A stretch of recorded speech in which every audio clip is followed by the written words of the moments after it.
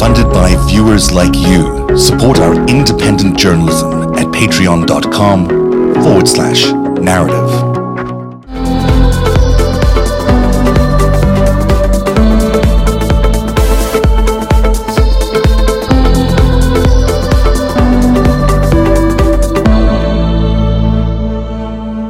Alison, tell us about Mitch in Kentucky. So. You've got these spreadsheets in front of us, and I don't know which one to go to first. But overall, what was your big finding? Okay, so first of all, I didn't actually start just with Kentucky. I started with Lindsay and with a lot of other people, but I kept getting drawn back to Kentucky. And the first thing that I noticed with the Kentucky numbers that stood out was the large, very significant portion of Dems and Democrats that were voting Republican. And that was the first thing that struck me. So this is actually one of my original spreadsheets. And what I actually did is the percentage of Republican votes Mitch got, where it's highlighted in yellow there, I actually sorted it to say, okay, where did he get the biggest portion of Republican votes versus registered Republicans? So, for example, if you had like 1,000 registered Republicans, Mitch got 2,337 of them in Breathitt. Yeah, wow. So it was overwhelming. One other thing I will tell you that struck me about that too. So that definitely caught my eye at first, but when I actually sorted this list, there's 120 counties in Kentucky, and of those 120 counties, only 20% of them use ES&S machines. Kentucky is one of the states that uses different machines in different counties. Voting machines. Right. So what it is like, it's harder to see anything with the South Carolina election results, for example, because every single county uses the same voting machine. But what popped out was the top 6 counties out of 120 where Mitch got the biggest proportional vote or the biggest proportion of Republicans compared to registered Republicans were all the same voting machine. And I thought that was a little bit strange. That really is interesting. But just let's separate these two issues, because there's the registration issue. There's how did the Republicans get the 233% of the registered voters? That seems to be outrageous. Like, how on earth did they discover so many registered voters? That was what I was wondering. So all of this was just me asking these questions. And the first thing I did was I did a thread that people are probably maybe familiar with my Kentucky threads. If you haven't seen them, I hope you will take a look, and I'll repost them tonight. But the first one I did in November wasn't as overwhelming, but I was basically saying, how did he get all of these Republican votes when there weren't registered Republicans? And I had somebody kind of come on pretty high profile and say, well, if you just took some time to look at the history in Kentucky. And that set me, I accepted it as a challenge and set me onto a new research. Some people are arguing that in Kentucky, it's common for there to be Democrats who are still registered as Republicans because of their ancestral sort of registrations. If you're a Republican household, you're always a Republican household, even though you might vote for Democrats. Is that true? Is that actually what happens in Kentucky? Well, I mean, that's what I hear. I mean, to me, the numbers didn't really support that at all. And what I did find was that there's 2 counties that I started to then focus on, which is Elliott County and Wolfe County, where in the prior 6 elections that Mitch McConnell had, so he's been in the Senate since the 80s. Yeah, in every other election, he had never won in Elliott or in Wolfe County, never ever. And not only did he win, he won overwhelmingly. It was a 2-to-1 kind of result. Right. He doubled his vote counts. So this is kind of helpful. I guess it's not the same one you were talking about there. No, this is new information that I just put together recently. Okay. And I think it's just so interesting because in 84, this is actually looking at, I think this one was Elliott. This is the whole state. Yeah, I think this is the whole state. So this is the whole state. And in 1984, he has 644,000 votes. He went down in 1990. He came back up in 96, but still wasn't performing that much better than 84. Only slightly better in 2002. A little, definitely a bump in 2008. In 2014, he goes down again. And then, to me, it's still astounding to go from 806 votes to 1.2 million. It is ridiculous. I mean, he's one of the least popular politicians in the country. And I understand there was a huge turnout, but is one of the least popular politicians in the country. That graph, though, the bump on those years is because it's a presidential. Right. True. Right. But then again, if you look back, there's other presidential years amongst that where he didn't get anywhere near that dramatic of a change. It's the percentage change that you have to look at, because there's obviously more people voting in a presidential election year than not. Right. Just in general. Exactly. Yeah, you're right. And like in Elliott and Wolf counties, the two counties where Mitch never won before. In Elliott County, do you have that graph? I don't think I have that. It's I've been the looking for third one in. I don't have all of them. I only have some. So gotcha. Okay. No, so what he actually did was, like, he went from, in 2014, he went from getting 898 votes to 1,958 votes. There you go. Yes. Okay. But look at that increase in votes to 118%. So like that. Where we're looking again? Sorry, it's a one. So on the Elliott County portion where it says increase in votes, if you go down the column to 2020, you see that, to your point, Greg, about the percentages, it's like he increased his vote count by 118%. That's bullshit right there. There's no way that's a real number. And the county that he's never won. I mean, he's never won before. I mean, that shows you the Dem candidates in each of those. So Elliott and Wolf, he'd never won before. The Dem candidates had always won before. And we just had this huge swing. And so I think that's important for me to state outright. To me, it was just how big of a swing he had. It's not that I will not sit here and say that I can't believe that Mitch won. I can't believe that Mitch won by the portion that the percentage points that he won by. That's where I struggle. I can't believe he increased his vote count so significantly. Those are the things that I'm saying. And the reality is that I just kept seeing lots of other things that raised questions.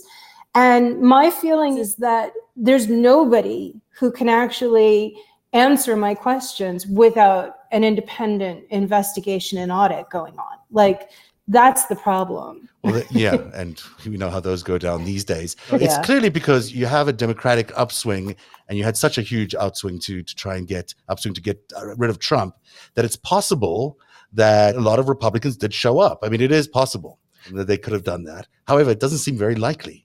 To me, it seems like they were just trying to match up. It seems that if there was someone messing with the totals, which is what could be the outcome of any audit, it would require them responding to the anticipated upswing of Democratic voters who are showing up to get rid of Trump. And that would be the reason for them to go to such extent. So in previous years, it might have been, I only have to jump up by 2% or fudge the numbers a little bit. But because of the huge number of people that showed up to vote Biden, they might have needed to just have these huge increases and even flip some counties that they wouldn't ordinarily have flipped. Well, and the other thing is, I mean, like, I really looked at this every possible way, and I really kind of questioned it from a bunch of different perspectives. And one of the arguments is that this is the Republicans coming out in response by the Democrats coming out for Biden. I have to tell you, I was a little bit confused then to see that Amy McGrath actually had gotten about 40,000 more votes than Joe Biden. And she actually, out of 120 counties, she had more votes than Biden in 119 of the 120 counties. And so I actually said to myself, and I'm watching both of your faces, and it's kind of comical. It is confusing. But I was like, why actually are people going and voting for Amy McGrath but not voting for Joe Biden, wouldn't that mean that they then are voting for Amy McGrath and Trump? And I thought, no, that can't be then. It must be that there are actually more people voting in the Senate race, and that's why Amy McGrath got more. No, there's actually, and this is fascinating to me, I went back and I looked, and I'm going to pull up the numbers for a second here. But what it was is that every year there was, in 2018, 25,687 more people voted in the presidential election than in the Senate election, in the Senate race. So they go in, they vote for the president, they couldn't care about the rest, and they leave it blank. 25,000 people in 2008, which was the presidential election. Yeah. In 2016, in a presidential election with Hillary, 20,684 voted for the president and not for in the Senate race. And in 2020, 550. So we went from like 20,000 people voting in the presidential race, but leaving the Senate blank, to only 550 people, which again, my question then is, if you only have 550 people leaving the Senate race blank, and you have 40,000 people who are voting for Amy McGrath, but not for Biden. Yeah.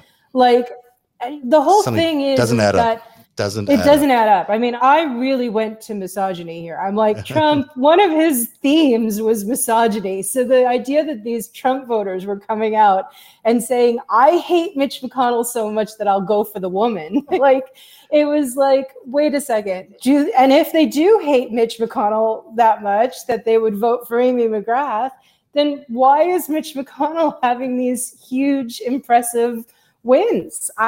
So there are a lot of things that don't add up. It's very confusing. That last data point is very challenging. You explain it away in a good way. So tell me about Breathitt. I guess this is one county which is really interesting. So what happened in Breathitt? Okay, so I really concentrated on 3 different counties: Breathitt, Elliott, and Wolf. Elliott and Wolf because historically Mitch had never won, but Breathitt just kept sticking out, and it was on my spreadsheet as the top place where Mitch got his biggest proportion of Democrats voting Republican. So Breathitt, I went to the census data, and the population is shown at 13,116. And it actually shows on the census that approximately 23% of the population is 19 and under. So I then took that to estimate. I estimated about 20% is under 18. That gives us approximately 10,500 old enough to vote. Yet there are 11,497 registered voters in Breathitt County. And at the time when I did this, I was like, okay, somebody explain that to me, because my understanding is that if you have 100% of the population registered to vote, that is already kind of a miracle. But here we're in 110 or 120%, I can't recall which, territory. And I actually found that there's a lawsuit going on that shows that 48 counties in Kentucky actually do have more registered voters than they have citizens. And that there was an audit, or at least wasn't there an audit, and they didn't do it? There was a lawsuit, and then as a result of that, there was an audit request.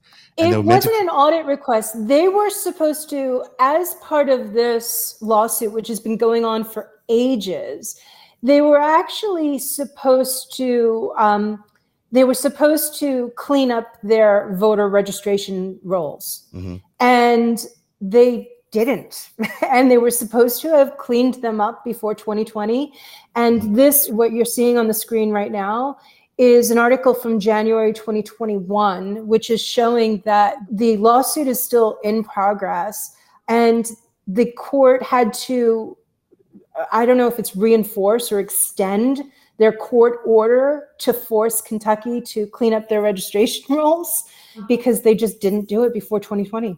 And because they're the just election. showing more voters than is possible. That is unbelievable. So Right. what do people, like, if you're, like, who's responsible here? Should the Democratic Party in Kentucky be taking this on a little bit further and be challenging the Republicans there? Or how do they move this ahead in terms of making sure that at least the registered voters become accurate? Well, I mean, and this is part of what the voter discussions are right now. I mean, the latest, which is Joe Manchin, the person who has almost as much power as Mitch McConnell these days. Joe Manchin is saying, hey, look, we'll at least get some things in place where you can clean up the voter registration rolls and you have to use ID. Mitch McConnell has said, yeah, no, we don't agree with that. So it's really, I don't actually think that we should even just leave it to the Democrats in Kentucky. I actually want to know why the Democrats and the DNC are not pushing for investigations and audits into the statistical anomalies that I'm seeing. Because it's going to open up a crazy Kentucky. Can of worms if everyone is accusing everybody else of fraud in every state. I mean, it seems logical in some regards, but it's also like, oh my gosh, can you imagine? They have to stop chaos? backing away from the fight. They have to, because we talked at the top of the show about Biden going and meeting with Putin. The thing that I liked about it was that he's finally confronting the fight. And the reality is that nobody is checking Mitch McConnell. Nobody is willing to take him on.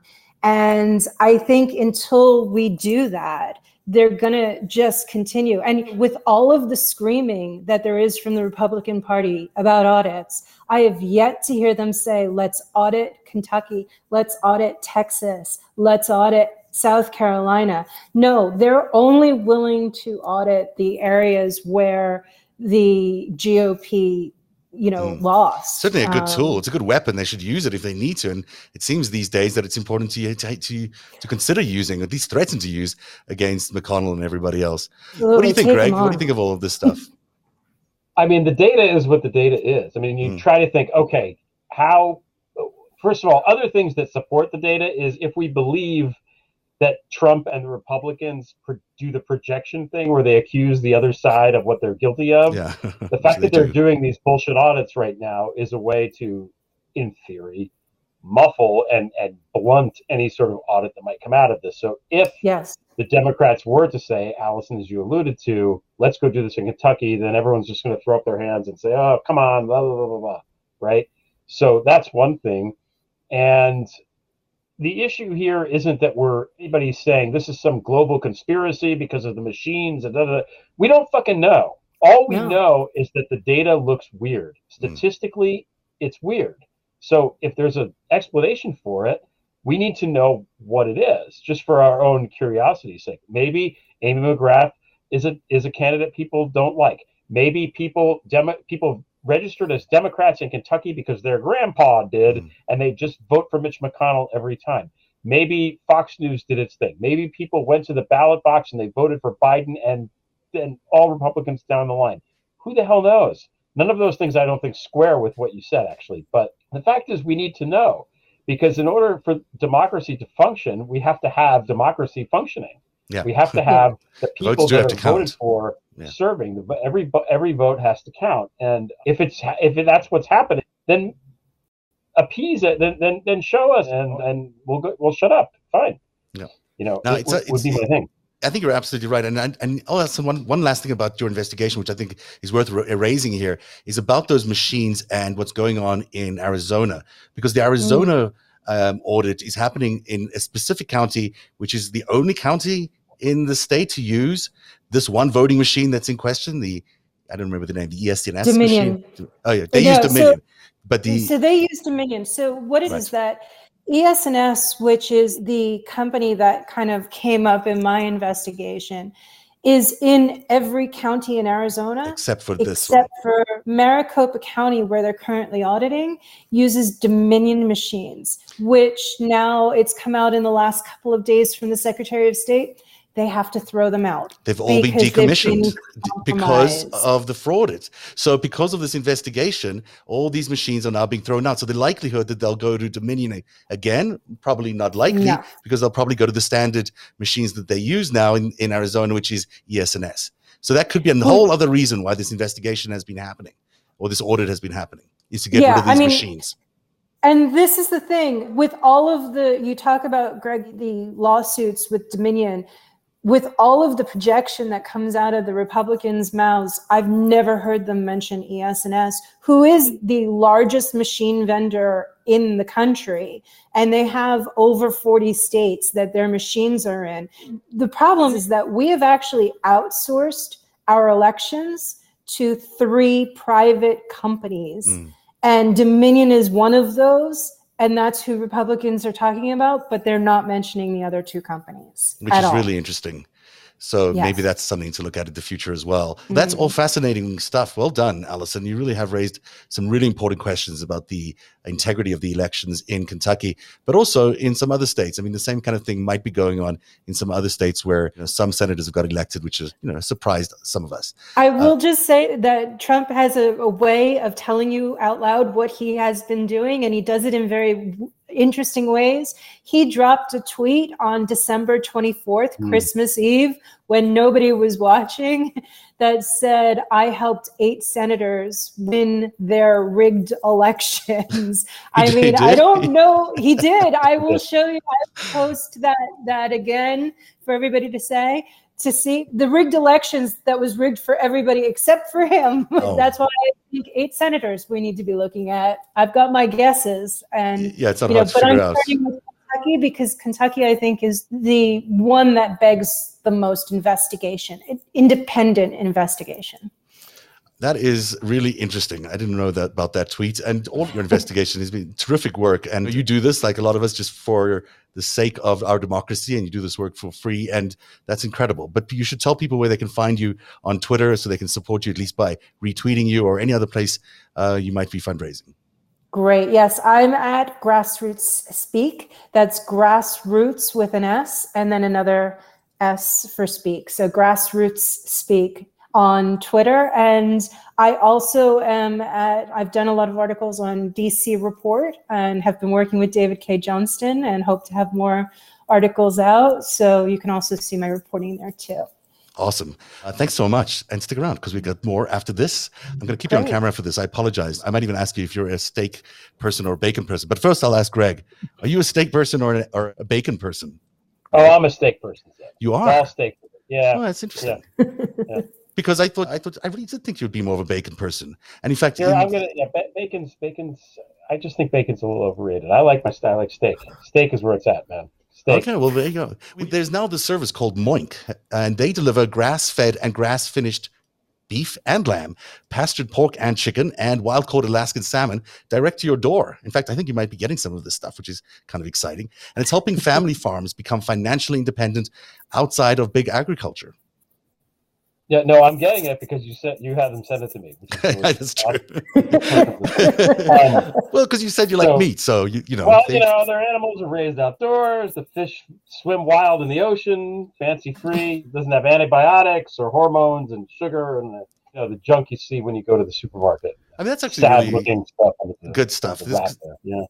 This company is actually supporting local farming, which is great. When you look at the way meat is normally raised, it's awful, right? They just treat the animals so badly. And this is a way to compete against that. And Moink has also been founded by an 8th-generation farmer. So you know that they really care about this. And you might have seen them on Shark Tank. Kevin O'Leary was the guy who said he was the best bacon he'd ever tasted. So there you go. I don't agree with that because I've never tasted it, but you're going to taste it soon, and you might agree with that. And I might convert to be bacon over steak, but we'll see. Yeah, we'll see how it goes. You'll probably get both, and you can decide which you prefer. Yeah, you have to tell them how to sign up. I think you go to moinkbox.com/narrative, and you got to spell narrative right. I've spent like the last 3 days misspelling narrative. It's awful. I know spell check just kills you. NARATIV is how you spell it. And you get free bacon. You get a year of bacon for free? Yeah. Okay. And then pick what meat you want delivered with your first box. And you can change what you get each month and cancel anytime. Yeah. That's correct. And that's 1 year of bacon for free. It's the best bacon you'll ever taste, but for a limited time. And it's spelled Moink, MOINK, box, moinkbox.com/narrative, NARATIV. And that's That's moinkbox.com/narrative. All right. Yay, we did that. We did it. And be sure to tell your anti-vaxxer friend, because he's obviously very careful about everything he puts into his body. Yeah. I mean, he probably treats it like an absolute temple. So, yeah. So it's true. Well, there we go. We've now done a full hour, and I think that's it for the show. I think we're done. Any big plans for the weekend, Greg or Alison? You want to go first, Alice? What are you doing? Oh, no big plans. Who has big plans anymore? Oh, no man. big plans. I'm hoping we get big plans. You're not going to visit LB secretly, Greg?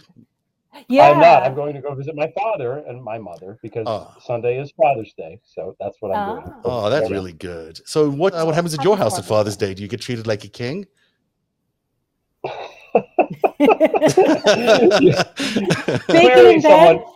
Clearly, you do not have kids. You know. No, I'm just kidding. We'll see. Often I make them play cornhole with me and we barbecue, but we are going to my parents for this one, so it'll be good. Maybe you'll get your Moink box by I was going to say, maybe you get your steak. And thanks very much for joining us on Narrative tonight. It's really appreciate you being here. Thanks, Alison. Terrific work. We'll hopefully have you back on to talk about some of the other work you're doing in the near future. And to all of you at home, have a great weekend. Have a lot of fun. Hopefully you can. And we'll be back on Tuesday on Narrative. Have a good night, everybody. Narrative is funded by viewers like you. Support our independent